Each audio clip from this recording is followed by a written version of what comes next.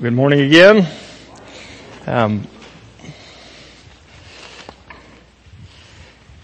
So, how do you pray for people? I don't mean how, like you open your mouth, but like what do you pray for people? Because I've had several times in my life, I'm imagining you have too, where it's like there's this, a believer in my life, and it's like I just don't even know how to pray for them. Like I don't know what to pray for them. Like in this moment, what they're going through, the circumstances seem so big, they seem so overwhelming, it's like, what do I even pray? Or maybe just words escape us and it's just a normal time of life. It's like, how do I pray for this person? Well, what should I pray for this person? Well, we're getting the real Lord's Prayer here in John chapter 17. And we're from the very mouth of God Himself to the ear of God Himself, we're hearing what Jesus prays for us.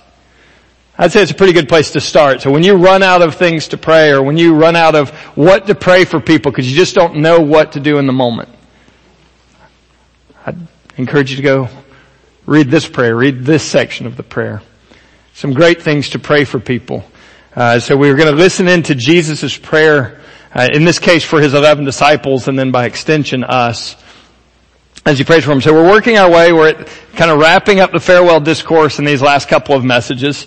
Within this discourse, He's talked about preparing them for the world's opposition. He's talking about leaving, which has been a key theme as He's going back to the Father during this time. And so He's wrapping up the farewell discourse, sprinting to the cross that is like, 12 hours away, if that at this point, running His way to the cross. And so what does He choose to do in that moment? He chooses to stop and to pray. You gotta think like, this is God. He is not running out of material to talk to His disciples about. But what do His disciples need? They need His prayer. They need Him talking to the Father on their behalf. And so that's what He does. And so again, the real Lord's Prayer is Jesus actually praying for Himself, praying for the people around Him. And He's wrapping up all these big themes from the farewell discourse, right? And so we've dealt with the glory of God throughout the farewell discourse. We've dealt with the mission of God in the farewell discourse. We've dealt with the world's hostility in the farewell discourse. We've dealt with the obedience of the Son all the way to the point of death in the farewell discourse. And now He's praying, with all those themes being woven back together within His prayer. And it moves with three kind of movements. We talked about the first one last week. He prays for Himself. God, glorify me. Glorify me on this cross, this horrific, utterly shameful, disgusting thing I'm about to do called the cross. Glorify me there. Point to how great I am. Point to how worthy I am. To point to how gracious and majestic and wonderful I am using this awful thing called the cross. And then bring me back to the glory I had forever in the place of angels, in the place of heaven where I was glorified for all of eternity. And now restore me back to that place, but restore me back to that place with this trail of people that will follow in now because of the work of the cross, where heaven will be increasingly filled up with the voices of people redeemed because of this glorifying and horrifying cross. Glorify me, Father. And then this section today, He prays for His 11 disciples specifically, the apostles, the ones that are left. And then in a couple of weeks, this last movement will be, He'll pray for us, the church, those who will believe because of the ministry of these 11 men. And so that's what we're looking at today. And so this week we're praying for the 11 disciples, and it's focused on this. God, secure their faithfulness, secure them to Yourself, and then grow them, sanctify them, and send them into a world of need. Right? And so, secure them in Yourself because of all they're going to face. They need You. And then You grow them and launch them out into the world on Your mission. That's what He's going to pray. So, let's look at it in John chapter 17, 6 through 19 is where we'll be. And Jesus says this, I have manifested Your name to the people whom You gave Me out of the world. Yours they were, and You gave them to Me, and they have kept Your word. Now they know that everything that You have given Me is from You, for I have given them the words that You gave Me, and they have received them and have come to know in truth that I came from You, and they have believed that you sent me. I am praying for them. I am not praying for the world, but for those whom you've given me out of it, for they are yours. All mine are yours, and all yours are mine, and I am glorified in them. I am no longer in the world, but they are in the world, and I am coming to you. Holy Father, keep them in your name, which you have given me, that they may be one, even as we are one.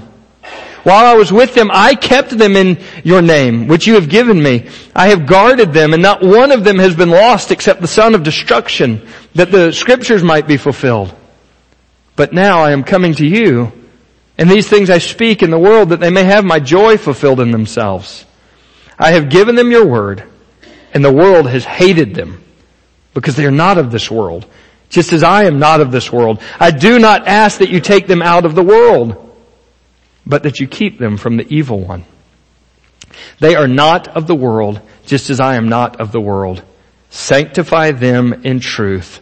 Your word is truth. As you sent me into the world, so I have sent them into the world. And for their sake I consecrate myself, that they also may be sanctified in truth. Let's pray. So Father, we ask that you sanctify us in truth. We ask that you burn within us a desire for your truth. We ask, Father, that you would saturate our lives with the truth of this book,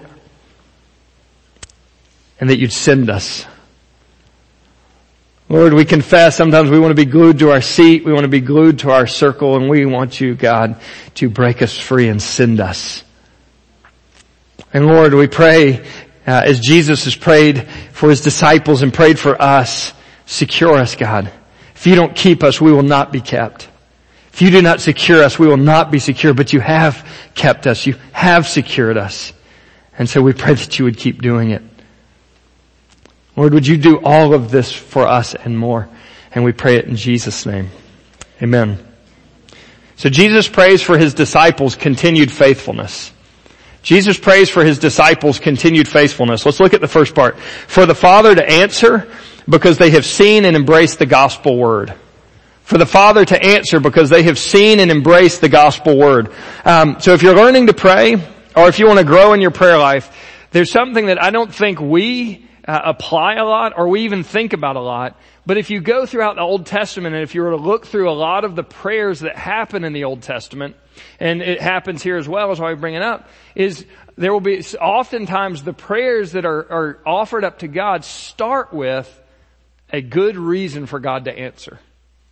Like they start with, God, here's what you're like, and so this is what I'm praying. God, here's what you've promised, so here's what I'm praying. God, you've made a covenant, so here's what I'm praying. And so I would encourage you to, as you pray, not necessarily every request, but especially as there's things that really burn on your heart in prayer, I would encourage you to ask yourself the question, why in God's character and why in God's promises might he answer that request?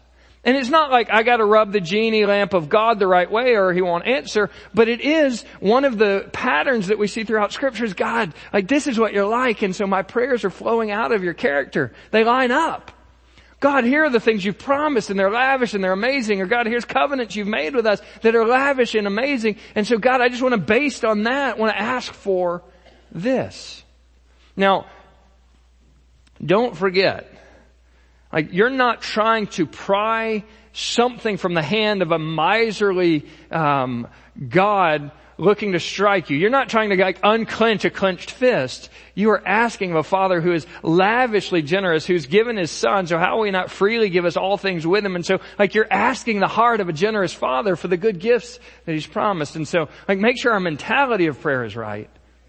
But is there a good reason that God might answer this based on his character and based on his promises? That's what we're going to see Jesus do here in these first couple of verses. So let's look at it. First, there's this overview. The grounds for God to answer. Like, God, here's a good reason for you to answer. Why? They're ours, God. They're our people. They belong to us. They've believed the word. They've believed the gospel. That's why you should answer what I'm about to pray for them. Right? And so that's going to be the grounds for his asking. And then the first request doesn't come until the second part of verse 11. And that first request kind of centers around this idea, God secure them, God keep them, God guard them. I did that while I was on earth. I made sure they didn't fall away. I made sure they stayed faithful. I made sure that the world didn't grab a hold of them and steal them back. But I'm going away, God. So God secure them, God keep them. God keep them in faithfulness to who you are. And then the second request doesn't happen until verse 17. And the second request in verse 17, God, would you sanctify them? Would you make them holy? Would you set them apart for your purposes? And the purposes that I want you to set them apart for is your mission into the world. I've been sent and now I want them, and now I'm sending them.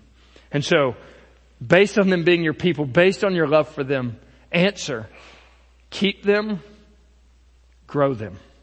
Keep them, sanctify them.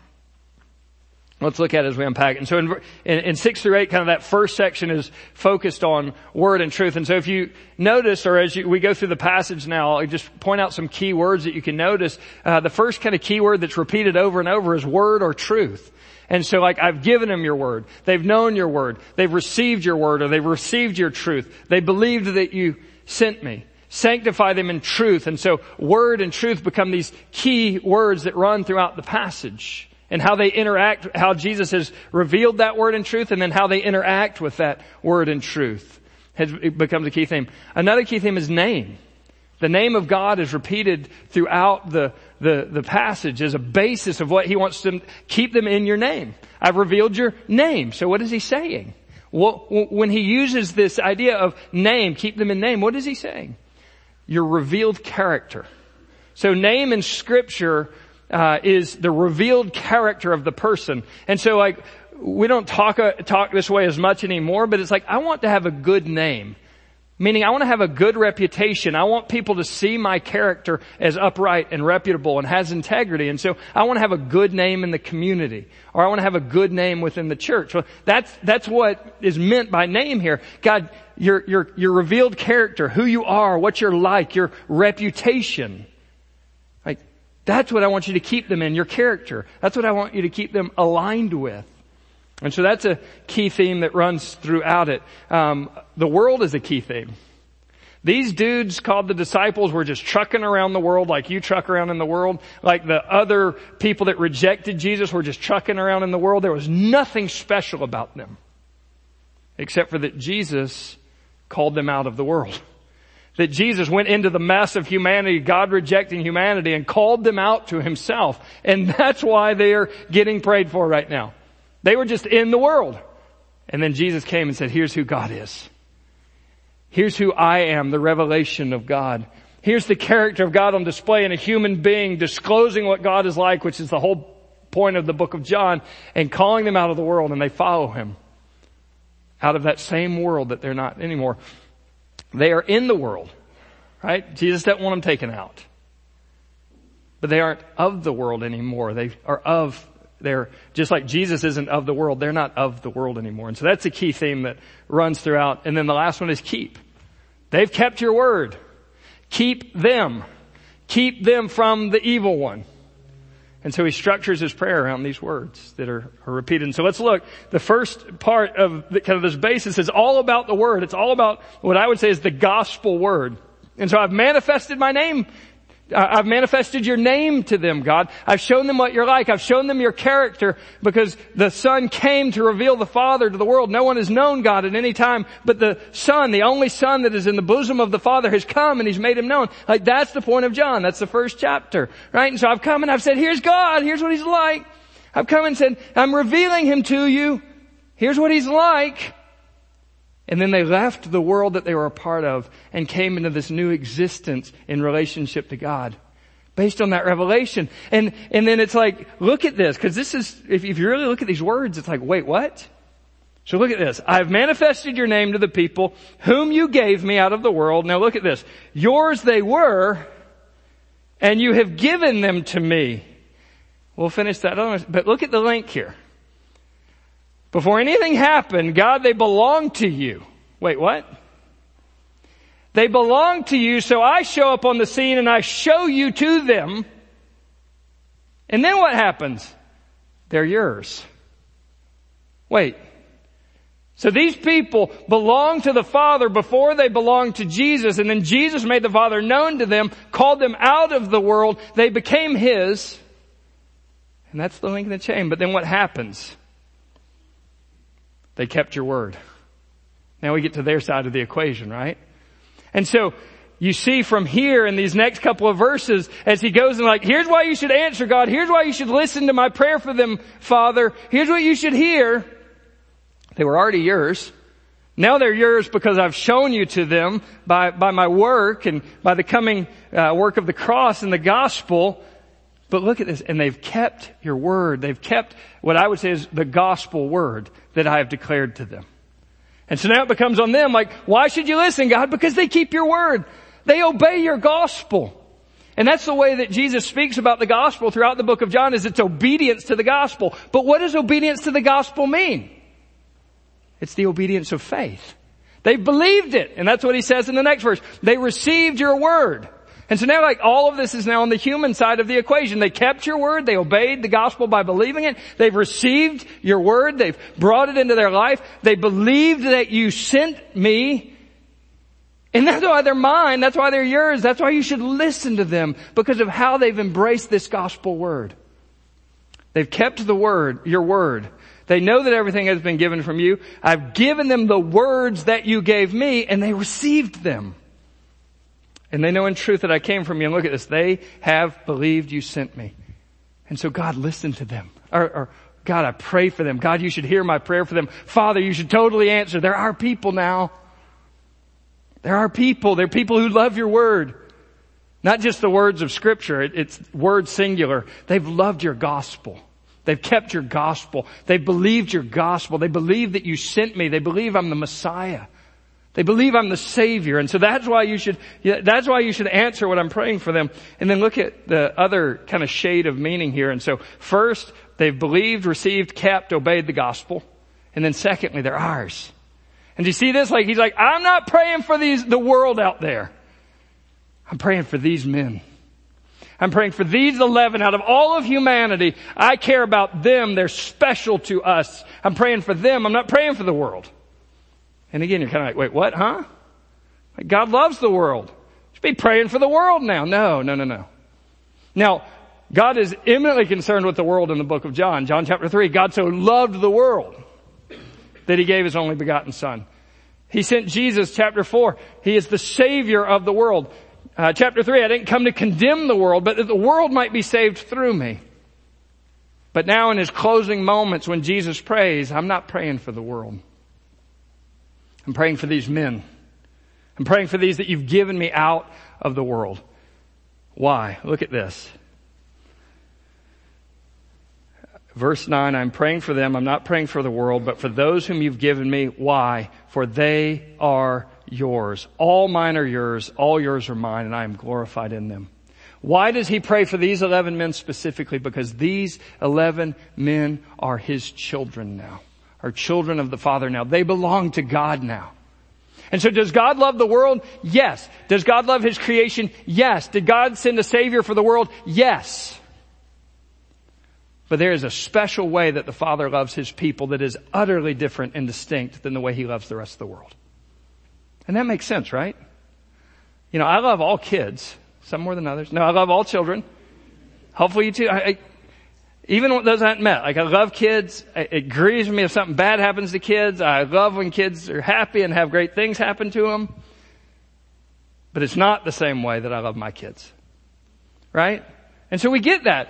God loves the world. He made them all. But man, there is a special way He loves you as His children that's just different. It's just more. And that's what He's saying. They're yours. You care about them in a special way, different from the world. So I'm praying for them. I'm not praying for the world out there.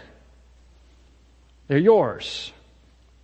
And then he kind of is about to lead into his request, and he says, I'm no longer in the world, but they are in the world, and I'm coming to you. Before the face of Jesus is, I know my time is short. I know how I'm leaving. I know when I'm leaving. I know what's about to happen. And that is going to leave these men by themselves. Now, not by themselves, because he's going to send the helper, he's going to send the Holy Spirit, but Jesus is so aware of his coming death, and what consumes him with his death on the doorstep? What's going to happen to these guys? God, all the things I was doing in their lives, I'm not going to be there to do it anymore. I'm coming to you, and that's amazing. I'm coming to you to restore the fullness of my glory that I've had forever, and that's amazing, but I'm not going to be with them anymore. I'm not going to be in the world anymore because I'm coming to you. And that motivates this prayer that is coming for his life. And so Jesus separates out all of humanity into these groups. And so there's a way that God loves his children that is so different than the way he loves anybody else. So amazingly better. Which means there's a way that God loves you if you are in Jesus Christ that is so amazingly better than the way he loves anyone else in the world, or anyone outside of him in the world. Which means he loves you with the massive spiritual failures that are part of your life and may be hidden from anyone else's view. And yet there's a way God loves you that is so much better and so much more powerful and more distinct than the way he loves the world out there. With your hidden sin, with sins of your past that still mark shame over your life, there is a way that the Father loves you that is beyond compared to the way he loves the world out there. Because his love for you isn't based on what you've done. And his love for you isn't based on your failure rate or your success rate. His love for you doesn't change based on the massive failures or the shames and the stigmas of your past. His love for you is built on one simple thing: the gospel word. He loves you because he loves his son. He sees you the way he sees his son. And so would you remind yourself of that? It is so easy to let the voices of our flesh and our heart, or the voices outside of us, speak to us and define us and tell us who we should be and how we should feel and how we should think about ourselves. And it's so hard to discipline ourselves to open up this book and say, but how does God see me? What does God say about me? Because what the Father says about me is you're mine. And I love you, and I love you in a way that is not even in comparison to the way I think about the rest of my created world. He loves you, and let that, if you need to write it on a card, write it on a card. But whatever you need to do to remind your heart that that is the truth of how God sees and what God says based on what God has done in his son, then you need to stamp that on your heart. And don't let any other voice tell you something different than that. So the Father, he wants the Father to answer because they've seen and embraced this gospel word. The first request, the second point here, he's praying for the Father to secure them in the face of the world's temptation and opposition. He's praying for the Father to secure them in the face of the world's temptation and opposition. So, I was never a country club guy, but, one summer I worked at a country club, and it was a nice one. So I worked at this really nice country club, worked at the golf course. And so, we'd have to get balls off the range for the car, the big tractor couldn't get, or we'd have to maintain things, or, go out and help people that broke down the cart, whatever. Like we were the scrubs that did what we were told. But this amazing thing, on Mondays they would shut down for maintenance or whatever reason. And what they'd let the workers do is the workers could go play this really amazing golf course, on Mondays anytime they wanted. Now, what I did would be very loosely called playing. Not really good at it, but it was a lot of fun. So buddies and I that worked there, we'd go out and we'd take a cart and we'd go throughout go play golf on the course. Great day. Great fun. So one time we were up there and, coming up to a green, and I think I had if you played golf, like you take two clubs with you if you're real close and you just walk and then the other guy has to drive. And so that's what I was doing. And, so he pulls up to the green. There's this green, this nice little hill, cart path. A little further down the hill, steep drop, another green. Like that's how this hole was set up, back to back with another. And so I get out, I'm walking up, I'm, up there towards the green. This guy jumps out, my buddy, and he's running up to the green and we're about to go play. And I look and he forgot to set the parking brake, the hill brake. So slowly that cart starts and then it picks up steam, and there's this big hill I just told you about, straight down onto like these really beautiful, nice, like expensive greens. And so off I go. And I could run faster back then than I can now. So I caught it. For me, I'm running like the wind. Probably wasn't quite as fast as all that, but I got in there and stopped it. Like, crisis averted. Job saved, didn't destroy like this thousands of dollar grain. Everything's good. Here's the deal. You are parked on a hill with no hill break. And if God did not secure you, you would not be secure. You would be rolling to your own destruction. You don't have the ability to stop yourself. You don't have the ability to keep yourself. You don't have the ability to guard yourself. You are on a hill with no way to not drift backwards, except if God will keep you, if God will lock the brake in, if God will secure you. But here's the good news. God will.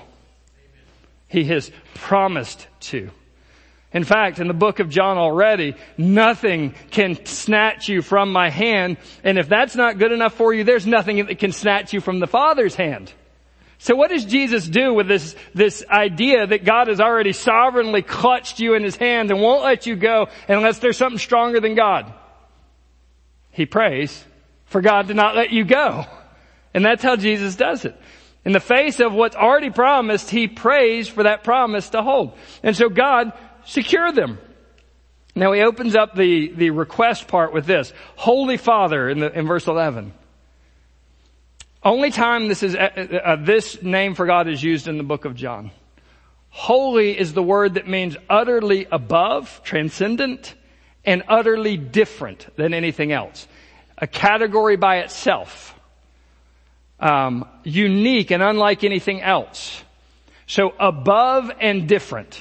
So when he's saying Holy Father, he's like, Father that is above everything we can comprehend and different than anything we can comprehend, and nothing can compare to you and nothing can rival you. You're in a class by yourself. Holy Father, the one who draws near, the one who cares, the one who provides, the one who protects, the one who's involved, the one who hears. And so he puts these two things side by side. You are way up there and you are amazing and nothing can compare to you, and yet your Father also.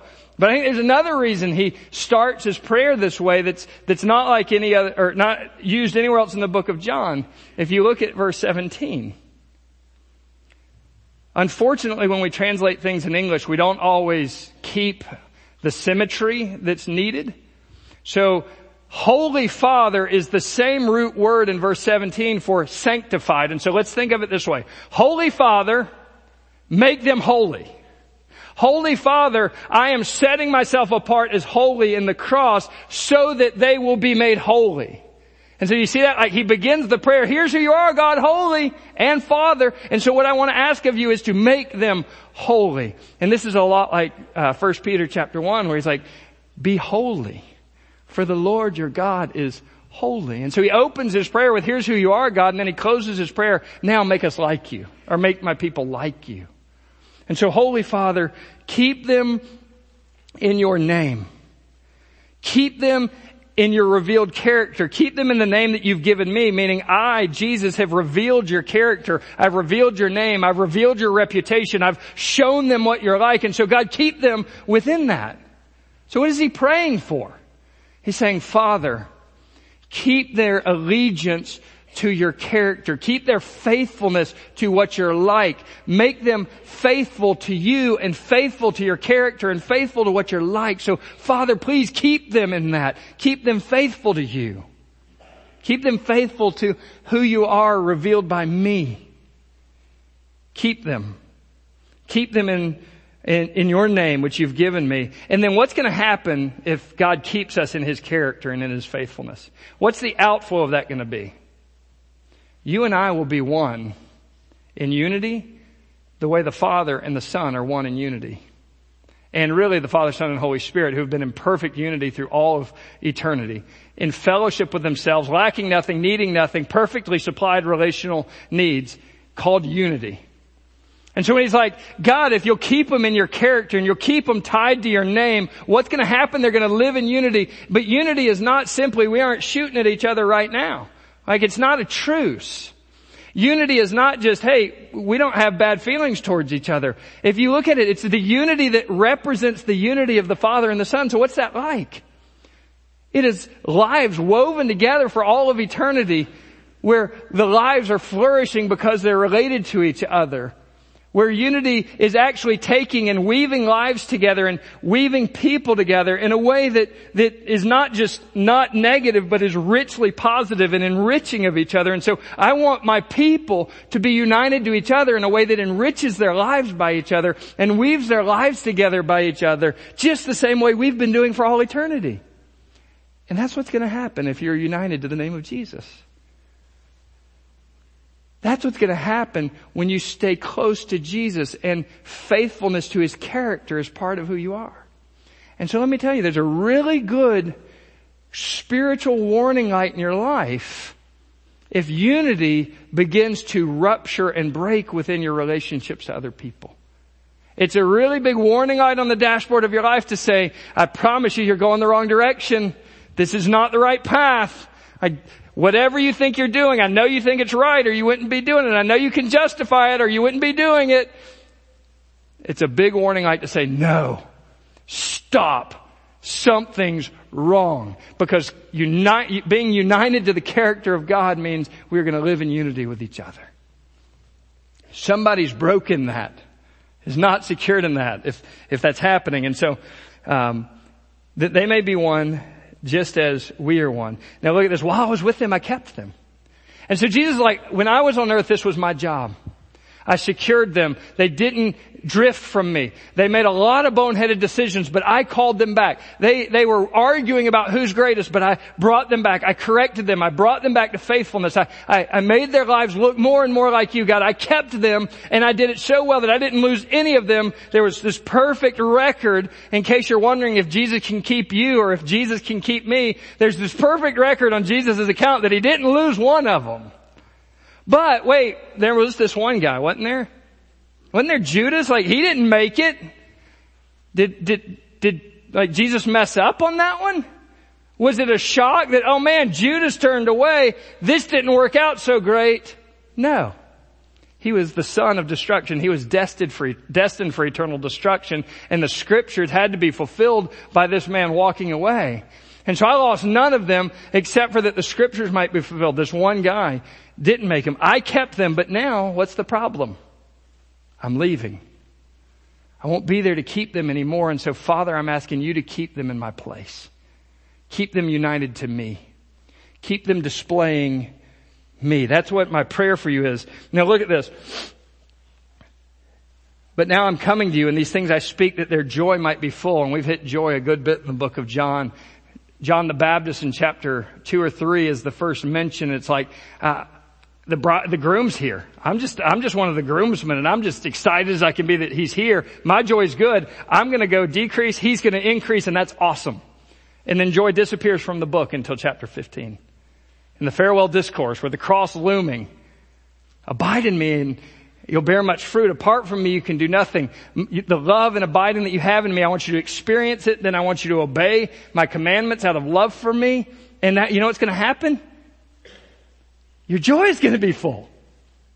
And then there's resurrection joy that we talked about in chapter 16. I'm going to go and you're going to have such sorrow and the world's going to rejoice, but I'm going to see you again and you're going to have joy again, and I'm going to give you the kind of joy that can't be taken away because death is defeated and the gospel is offered, and all the things that would threaten your joy, they can't survive or they can't win anymore. And now it's like he's praying, and it's like, I'm saying these things that my joy will be fulfilled in them. I'm saying these things that their joy will be full. And that's what's being offered by Jesus in this. I'm going to secure them, because if you secure them in your character, if they have faithfulness to your character, what's the outflow going to be? Joy. You'll have more joy in your life and faithfulness to Jesus than all of the dreams of your imagination being fulfilled. Have you had a couple of dreams in your life and you got to them and then it was kind of like, okay, great, what's next? I have. Like for me, man, I can't wait to get my driver's license. Like I can remember that. So excited. When I drive, man, everything's going to be great. I start to drive and it's like, okay, well, when I graduate. Okay, when college. Okay, when I get a job. Okay, marriage. Okay, kids. Okay, have enough savings. Okay. And we have these small dreams for our life. And if we think if we just get those, man, everything's going to be great. Only to find when we get there, we just want something else. And Jesus is like, if you'll stay faithful to my character, and Father, if you'll keep them united in faithfulness to me and looking like me and living for me, my joy will be part of their experience. And so he prays for your faithfulness, because your faithfulness will mean your joy. And then he's got one more thing we need to hit, and it's a big wake-up call. I have given them your word, and the world has hated them because they are not of the world, just as I am not of the world. I do not ask that you take them out of the world, but that you keep them from the evil one. I've given them your word. They aren't in the world anymore. They don't belong to the world anymore. And since they don't belong to the world anymore, the world hates them. But what he does is he cautions us against two huge dangers that we face as American Christians.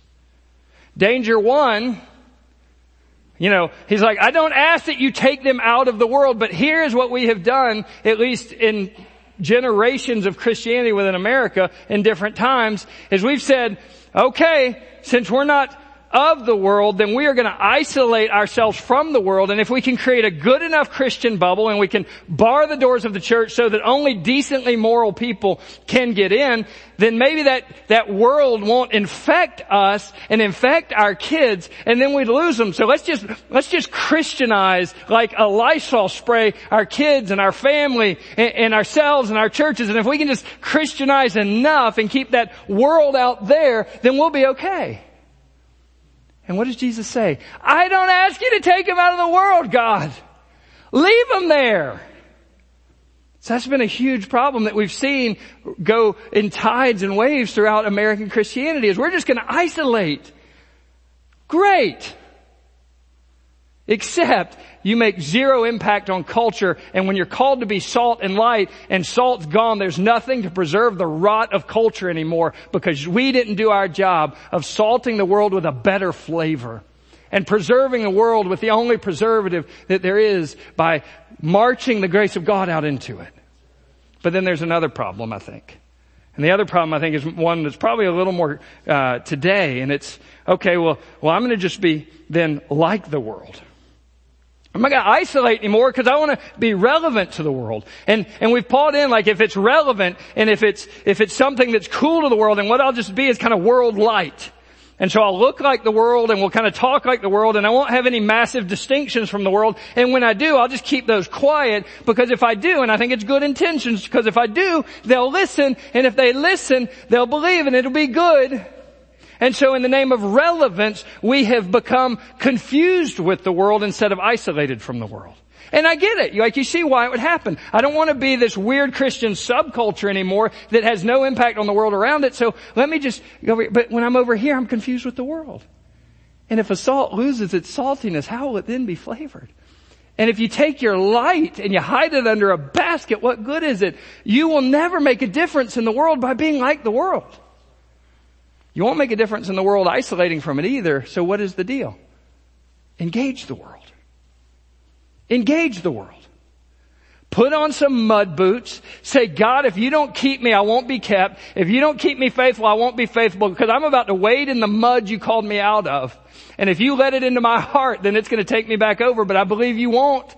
I'm going to walk back in the world. I'm going to let the world's mud splash all up on me, and it won't get in me anymore. But instead, what will come out of me is light and salt, and I will walk right into this nasty, messy world, and I will see Jesus make a difference in the lives of the people around me. That's what you're called to do. That's what I'm called to do. Is it as neat and tidy as Christianizing? No. It won't be. Is it like just getting confused with the world and being like them? No, it's not. It is with a desire to be holy because God is holy. It's with a burning desire to see Eden planted in a world that's cursed with the fall again. I want to see life flourish. I want to see broken things made whole. And to do that, I've got to go walk into broken places, and I got to go walk into broken people. And if I do that, broken things are sharp and they stick.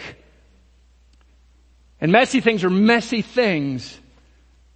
But that's where Jesus walked, and that's where Jesus is walking now, and that's where Jesus will use your life to make a difference.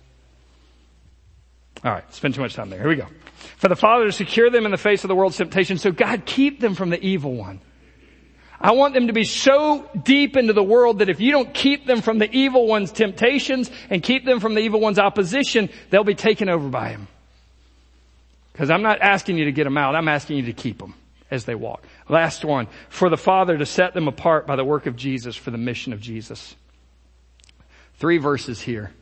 For the Father to set them apart by the work of Jesus for the mission of Jesus. And so his second and closing request, sanctify them in truth.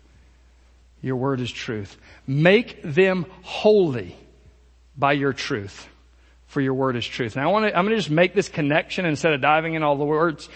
Sanctify means set apart for sacred service. Set apart for God. Set apart for God's purposes.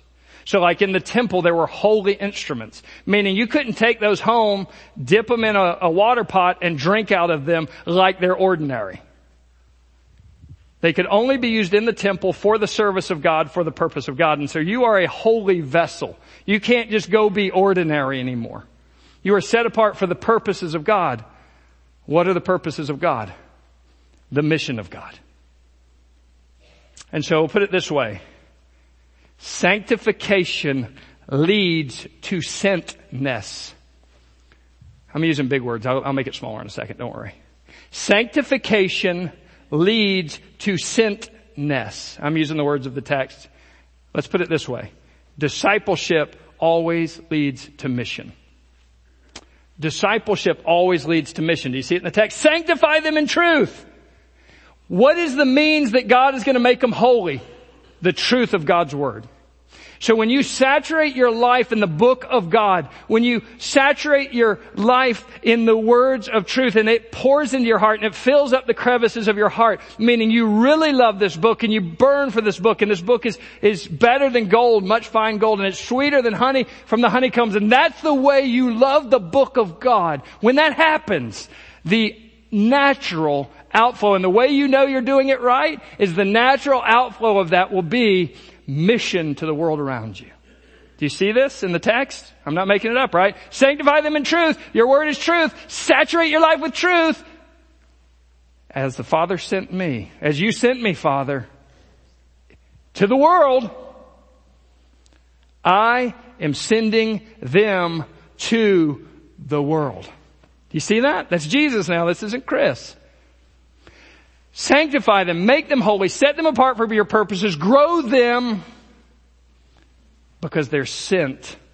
Send them. And then he talks about how is this? It's going to be by the work of the cross. I've consecrated myself. I'm going to the cross. I'm fulfilling the purpose you had for me by dying on a cross to rescue humanity. And on the basis of that, I want you to make them holy. I want you to sanctify them. Sanctification always leads to sentness. If your life is really filled up with the book of God, one of the outflows and one of the ways you know you're doing it right is that sentness will come out of your life to the world around you. The mission of God to restore Eden in this world will be part of your life. To take the places where weeds have tangled and choked and killed and to pull them back and put life-giving plants in its place. That's the image of the gospel. And so is it offering the gospel of salvation to people? Absolutely it is that. Is it limited to that? No. Whatever the curse has touched in the world is what the gospel means to undo in the world until Jesus finally comes back and undoes it all and puts it back into Eden at the end. And that's what we as gospel people have, is we have the seeds of Eden's plants to put back into the ground of a cursed earth until he comes back to restore everything. Sanctification will always lead to sentness. Discipleship, loving the book, always leads to mission. If not, something's broken. Something's broken in our love of the word. Something's broken in our discipleship. A couple practical things as we wrap up. Believe and follow. The gospel is his work, not yours. It's offered you by the free gift of his grace. And you get to turn and believe it. And so have you ever believed it? Have you ever felt the conviction of your sin, knowing that it separates you from a holy God, knowing that there is no hope, there is no remedy, there is no way back? And then the Holy Spirit turned the light on and you saw Jesus. And you saw that He lived and He died and He rose again to offer you life. And you turned from your sin and yourself and you put your faith in Jesus alone to save you. Have you had that moment? Believe. And if you believe, follow. Because the gospel is meant to be obeyed. Faith is a faith that actually changes you. Faith is something that ties you to the side of Jesus Christ. That's what saving faith does. Believe and follow. Secondly, saturate yourself in the Word. In our Wednesday night study, we're doing a discipleship book, and we just talked about 4 questions to kind of help our Bible study. And it's like, if you'll just look in the Bible, and because it's about God and it's about Jesus, if you'll just look in the Bible and you'll find out like who God is, then you'll be stunned with who God is. And if you see what God has done, you'll be amazed at what God has done. And if you're stunned by who God is and amazed at what God has done, then it's going to actually show up in the way you live your life. And so you're looking for God in the book. Are you looking for what God has done in the book? Are you letting God tell you who you are by the book? Because those 3 things will end up in a changed life. And it'll motivate a different kind of living, a different kind of mission. The kind that Jesus says is salt and light. It flavors and it preserves the world around you instead of letting it just go into decay and rot. It brightens a world that is filled with darkness. And darkness can't overcome the light. But we sure can stick a basket over the top of it so it's really hard to see. But that's not the purpose of a light, is it? The purpose of a light is to shine as brightly as it possibly can. And so I want to challenge you, saturate yourself in this book so that you're filled with saltiness, you're filled with flavor. You make life more flavorable and you preserve the world around you and you shine into the world around you. And then lastly, be on mission. We use the serve and share with 2. You want me to make that practical for you? You may have like a little bitty dorm or college table in your house. And it's got like 2.5 seats. Fill it up with 3 people then. Right? Stick some people around that table. Grab a chair from the living room. You may have this grand dining room. Fill up your grand dining room. You may have something in between. Open up your table. Put whatever food on it that you can provide and you can make with your skills or your abilities. And then fill that table up with people that know Jesus and need to be reminded. And fill that table up with people that don't know Jesus and need to know and hear and experience it. And just let your table be filled with life. That's a way you could do it. Find tangible ways to bless and help and serve the people around you. And then don't be ashamed of the gospel of Jesus. Don't be ashamed that you love Jesus. Just open your mouth and talk about Jesus as the time comes, and it will come. Be on mission. Jesus' desire for us is that we are kept faithful and that we are changed so that we're on mission. Right? Secured, sanctified, sent. Jesus' alliteration, not mine. Secured, sanctified, and sent. Let's pray. So, Father, keep us because we can't keep ourselves. Bind our wandering hearts to you, or they will wander. They will wander far away. Go searching for us and draw us back, we pray. And God, for those who are here today that need the Good Shepherd to go find them, Father, and bring them back. For those that don't know you, awaken them, call them out of this world to you. And then God, for all of us, sanctify us and send us. Grow us and launch us. Let us not be content with anything less than Jesus' burning, prayerful desire for our lives. God, we pray for that. We pray for that in Jesus' name. Amen.